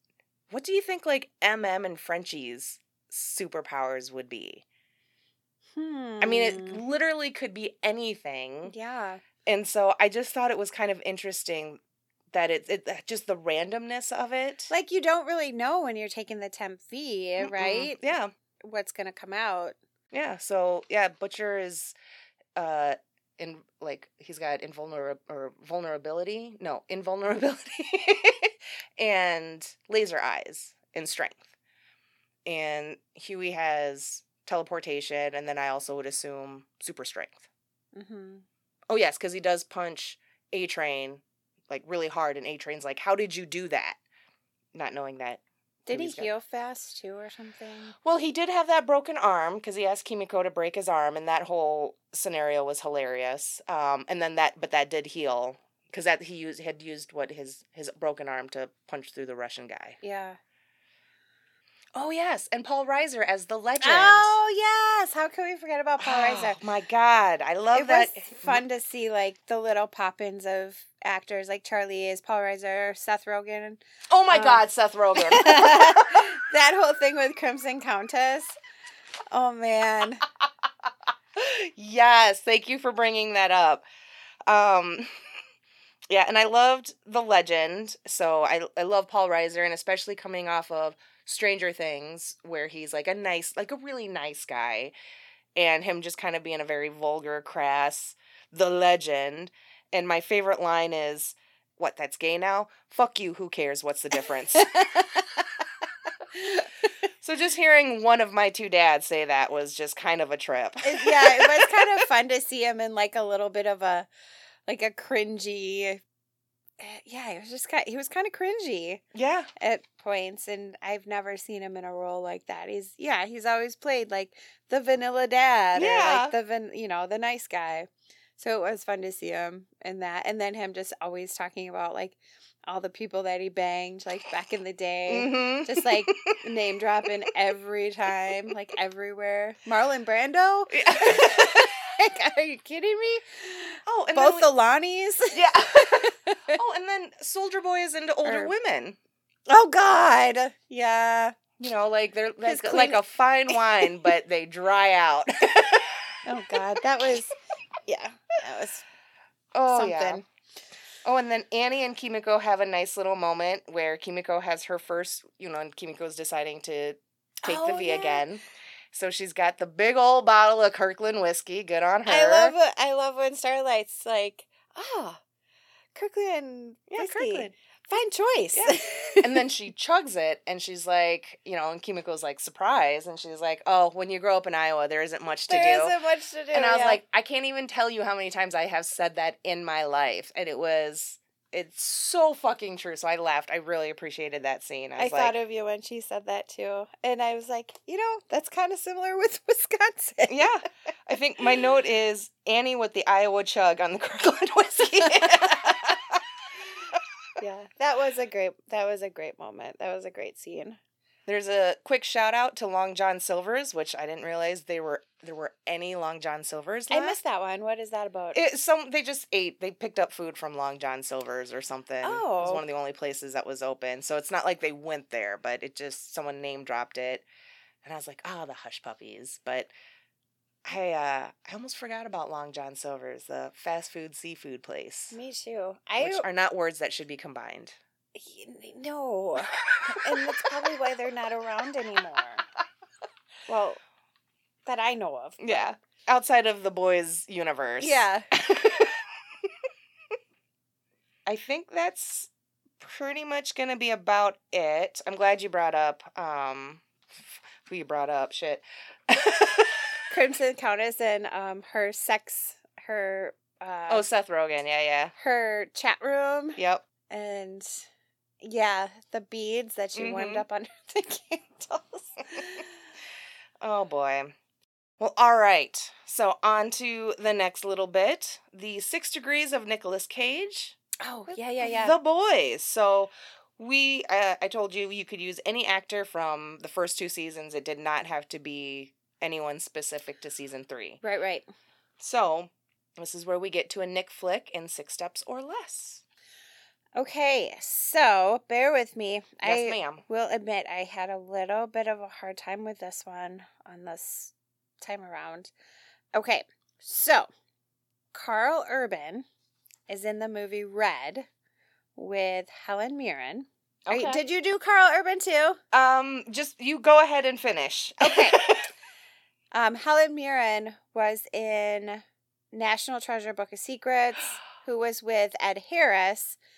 Ed Harris was in The Rock, who, Wait, did you say National Treasure? National Treasure Book of Secrets. Yeah. So Nick Cage is in that one. So you can stop there. Oh, okay. Good job. Thanks. So I have 3, and my first one is with Carl Urban, Okay. and it is the movie Red, where he plays the character William Cooper. Yep. But I did not use Helen Mirren, because another actor that appears in that movie is Joe Trust, and we know him from Stranger Things. He is, he's the dad that's always yelling at all the kids. Is he Mike's dad? Yes, Mike. Okay. Yes, Yeah, Mike and yeah. Nancy's dad. Language. But he's in Red as retirement home detective. But he was also in the movie Drive Angry with Nicolas Cage, and his character is simply listed as fucking passenger. Oh, that's funny. Okay. So then I really wanted to do Jack Quaid and Jensen. So here's what I have. So for Jack Quaid, he plays Boimler on Lower Decks, which is my new favorite fucking show. I told you would like it. Oh my God. I told you. I can't stop. Yes. So he's in that with Eugene Cordero, who does the voice of Rutherford. I love Eugene Cordero. I love him fucking much. Do you ever watch Tacoma FD? So Eugene does play Andy Mawani in Tacoma FD, another show I absolutely love, with Susie Nakamura, who plays Linda Price. Susie Nakamura is in the show Avenue 5, which is also a very, very funny show. There's only 1 season of it, and it's been a victim of COVID. Because, after the season ended, that's when the quarantines went into effect. Okay. So, even when the show ended, it hadn't been renewed yet, I don't think. Okay. But I think recently they've announced that they are going to do another season, but I think it might be the last season. But it's hilarious. It's got Hugh Laurie, HBO. Oh, okay. And Josh Gad is in it. Oh, okay. I know which one you're talking about. And they're, in space. Yeah. Yep. Okay. So, but she plays the character Iris Kimura, and in the show Avenue 5, Zach Woods is in it, and folks would know him from The Office. He played, who's the really creepy, in the later seasons, he was really kind of creepy. See the tall guy? Yeah. Yeah, dark hair. Yeah. Yeah. But his character is Matt Spencer in Avenue 5, and he was in the show Bored to Death with Jason Schwartzman, who is a cousin of Nicolas Cage. So I didn't get to a Cage flick, but I still got to Nicolas Cage through Bloodline. Jason Schwartzman and Nick Cage are cousins in real life? Mm-hmm. Oh, I did not know that. He is a member of the Coppola family. I will have to tell you that, so I was talking to Ryan about, Ryan didn't know what 6 degrees of, Kevin Bacon were or, Nick Cage. So I was explaining it to him. And he's like, well, you could use Aaron Rodgers because Aaron Rodgers recently dressed up as the Nick Cage character from Con Air. And I was like, that's not bad, but, know, whatever. So we were kind of having fun with that. We went down a rabbit hole of, what else has Aaron Rodgers been in? And so he's hosted Jeopardy. He has not been on Saturday Night Live, but Pete Davidson had played Aaron Rodgers on a skit on Saturday Night Live. So, yeah, we went down this rabbit hole. It was kind of fun. Oh, that's hilarious. I'm realizing that I thought the whole 6 degrees of, Kevin Bacon, or the whole concept, the whole game of 6 degrees was more well known, but I'm kind of encountering more people that don't know what that is. Mm-hmm. So I was like, well, I need to get out of my little bubble and be like, okay. Educate the public. Yeah. All right, so then I did do Jensen. Oh, I wish I could do Jensen. Sorry. Oh, man, that was a spit take. Yeah, sorry. So he was in he voices Batman in The Long Halloween, and also in that is an actor called Greg Chen, and he does the voice of Mickey Chen in The Long Halloween. Greg does a voice of the deodorant commercial narrator in the movie Chippendales Rescue Rangers, which is surprisingly amazing. I really did not expect to love that movie as much as I did. It's this newer movie. It's on Disney. Okay. I love Chippendales. I love the Rescue Rangers. Oh, fuck yeah.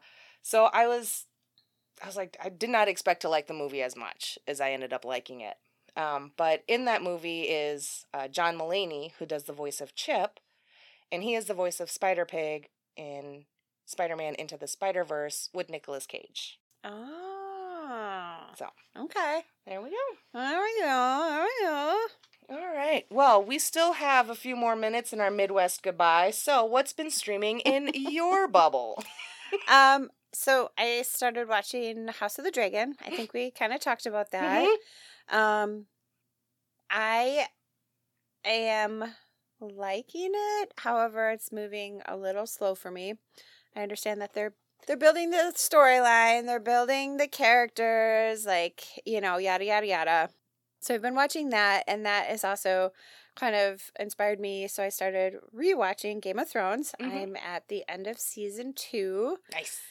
And this time around, knowing, like, what's going to happen, it's kind of just fun to it just, not have to pay total attention, but like watch the actors, like take in the scenery kind of thing. And so it's kind of been fun that way to watch it from just like maybe it's on in the background and I'm playing on my phone for a hot second. Yeah. And then I've also been watching Brooklyn Nine-Nine before I go to bed at night, and I fucking love that show so much.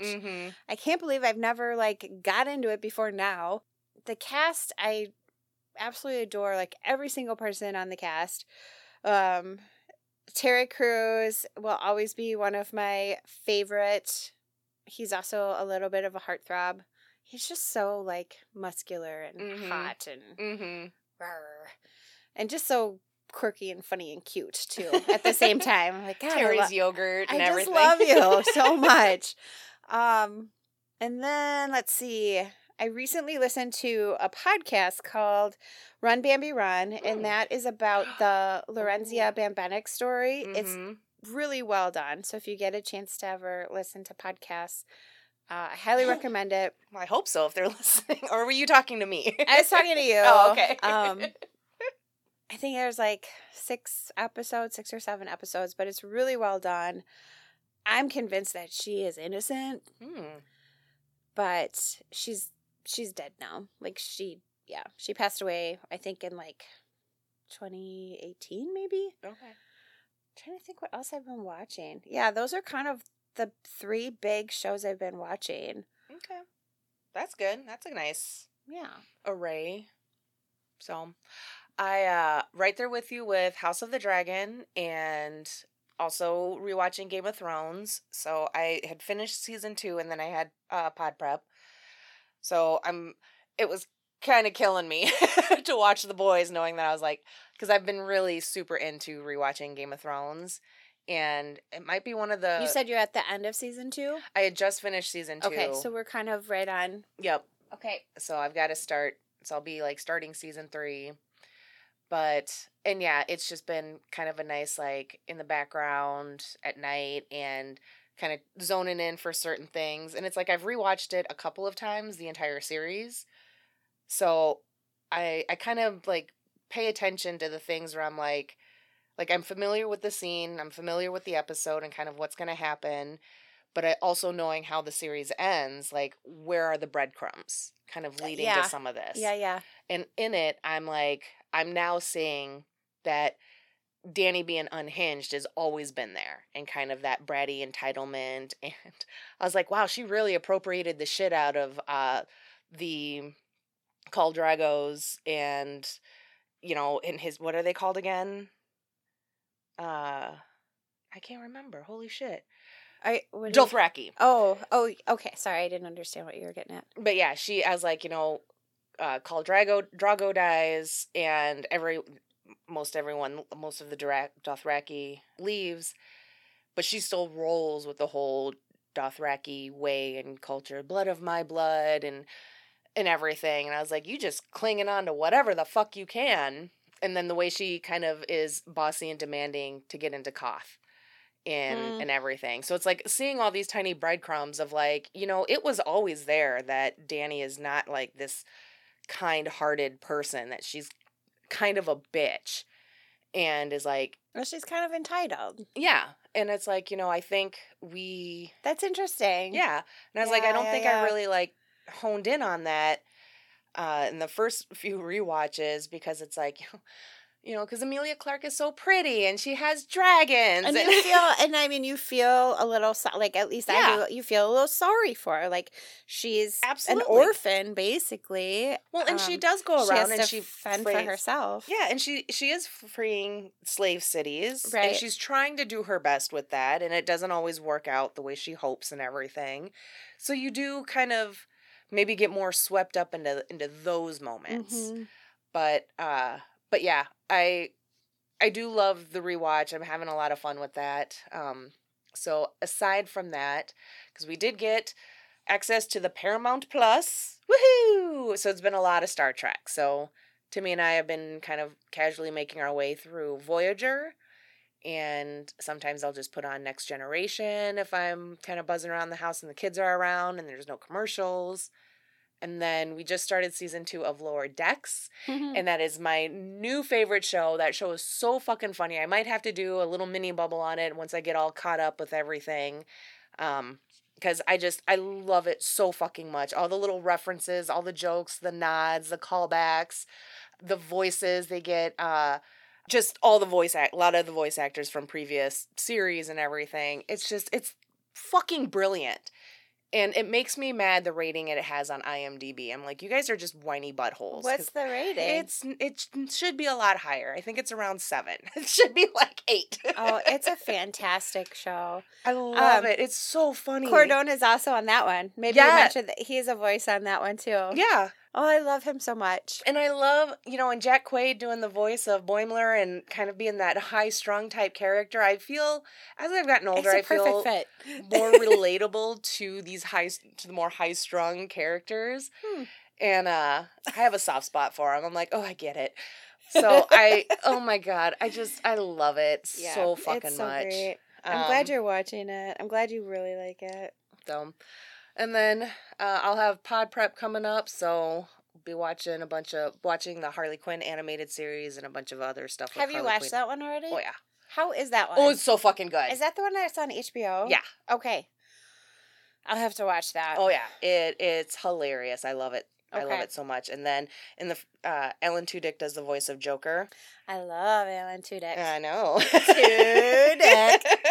Sorry, that was super immature. Yeah. So that's pretty much what we've been watching lately. Awesome. Yeah, been digging it. All right, well, I think we're done. On that note. And on that note, so thank you, Jill, for joining me today down in the pod basement to talk about the boys. It was great. I loved it. Thanks for having me. Absolutely. Almost any time. With proper notice. Let's make sure you're wearing pants or something that's pants appropriate? Pants appropriate? Like those, like the ad that I saw that it's like shorts and then like denim shorts and then like the denim basically leg warmers. That was that hurt my eyeballs just looking at that. Like I said, it was like somebody got scissor happy on mushrooms and that was their creation. You know, called it fashion.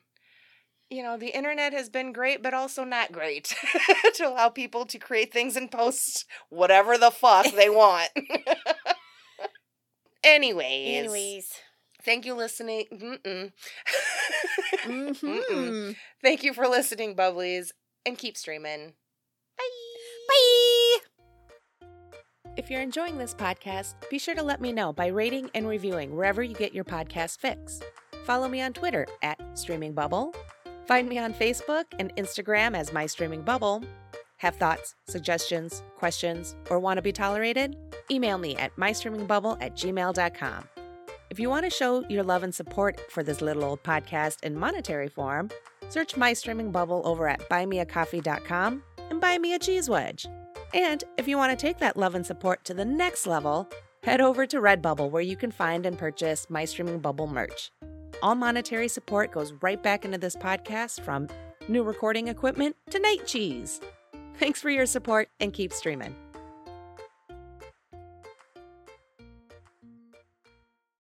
Baby, baby, got your lessons to drive. Lessons to drive me crazy.